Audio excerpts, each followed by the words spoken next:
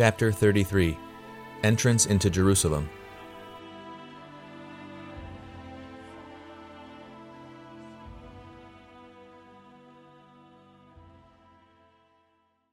It was the month of Nisan. The book of Exodus ordered that in this month the paschal lamb was to be selected, and 4 days later was to be taken to the place where it was to be sacrificed. On Palm Sunday, the lamb was chosen by popular acclaim in Jerusalem. On Good Friday, he was sacrificed. His last Sabbath our Lord spent in Bethany with Lazarus and his sisters. News was now circulated that our Lord was coming into Jerusalem. In preparation for his entrance, he sent 2 of his disciples into the village, where they were told they would find a colt tethered, on which no man had ridden. They were to untie it and bring it to him. And if anybody asks you, "Why are you untying it?" this must be your answer: "The Lord hath need of it." Luke 19:31. Perhaps no greater paradox was ever written than this: on the one hand, the sovereignty of the Lord, and on the other, his need. This combination of divinity and dependence, of possession and poverty, was the consequence of the Word becoming flesh. Truly, he who was rich became poor for our sakes, that we might be rich. He borrowed a boat from a fisherman from which to preach. He borrowed barley loaves and fishes from a boy to feed the multitude. He borrowed a grave from which he would rise, and now he borrowed an ass on which to enter Jerusalem. Sometimes God preempts and requisitions the things of man, as if to remind him that everything is a gift from him. It is sufficient for those who know him to hear, "The Lord hath need of it." As he approached the city, a great multitude came to meet him. Among them were not only the citizens, but also those who had come up for the feast, and, of course, the Pharisees. The Roman authorities also were on the alert during great feasts, lest there be an insurrection. On all previous occasions, our Lord rejected the false enthusiasm of the people, fled the spotlight of publicity, and avoided anything that savored of display. At one time, he strictly forbade them to tell any man that he, Jesus, was the Christ. Matthew 16:20. When he raised the daughter of Jairus from the dead, he laid a strict charge on them to let nobody hear of this. Mark 5:43. After revealing the glory of his divinity in the Transfiguration, he warned them not to tell anyone what they had seen until after the Son of Man had risen from the dead. Mark 9:8. When the multitudes, after the miracle of the loaves, sought to make him king, he withdrew onto the hillside all alone. John 6:15. When his relatives asked him to go to Jerusalem and publicly astound the festival with miracles, he said, "My hour is not yet come." John 7:6. But the entrance into Jerusalem was so public that even the Pharisees said, "Look, the whole world has turned aside to follow him." John 12:19. All this was in opposition to his usual manner.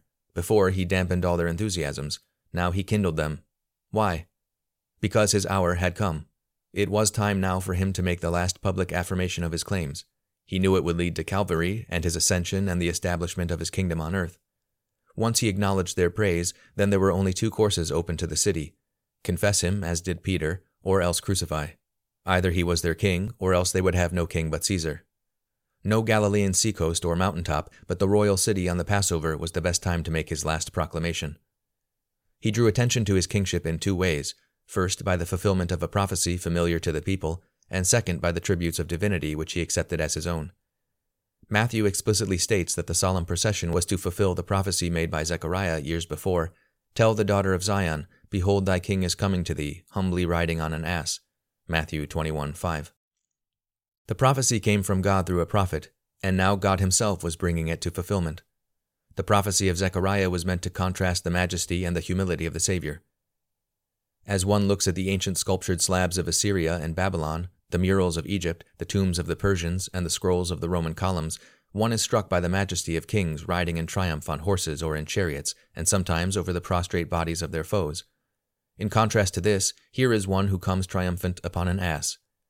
How Pilate, if he was looking out of his fortress that Sunday, must have been amused by the ridiculous spectacle of a man being proclaimed as a king, and yet seated on the beast that was a symbol for the outcast, a fitting vehicle for one riding into the jaws of death.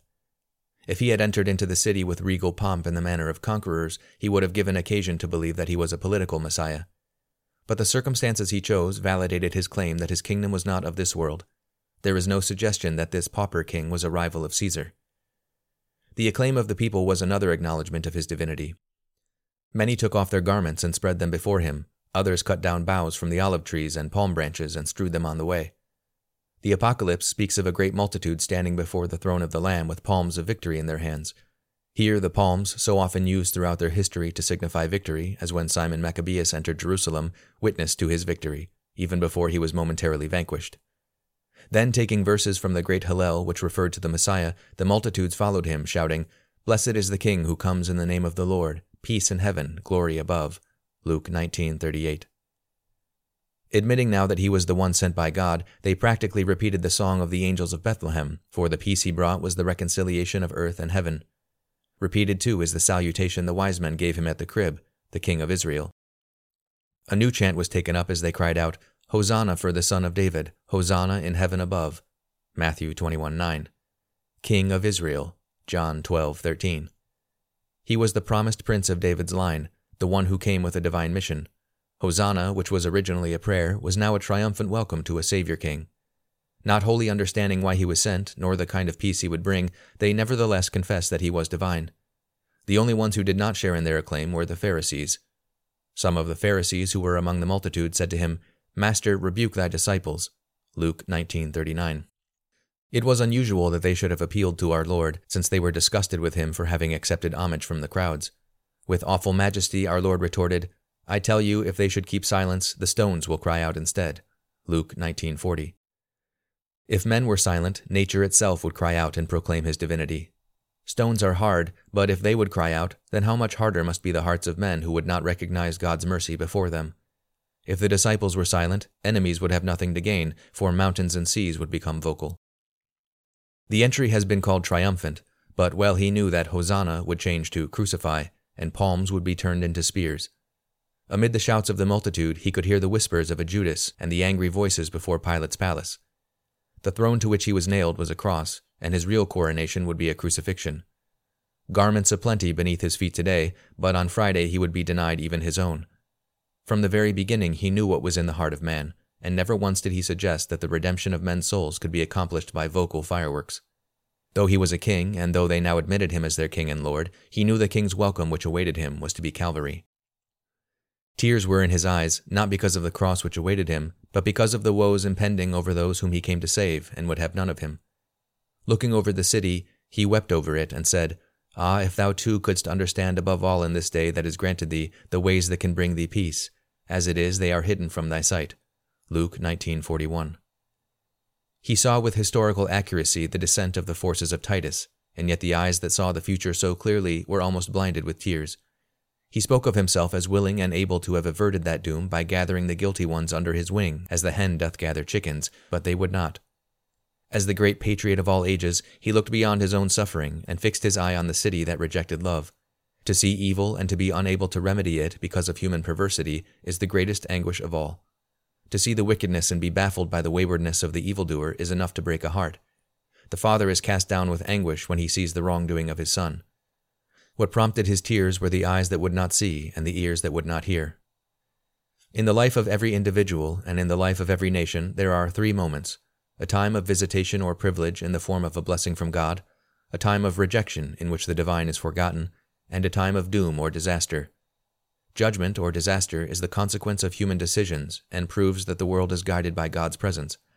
His tears over the city showed him as the Lord of history, giving men grace and yet never destroying their freedom to reject it. But in disobeying his will, men destroy themselves. In stabbing him, it is their own hearts they slay. In denying him, it is their city and their nation that they bring to ruin. Such was the message of his tears as the king goes to the cross.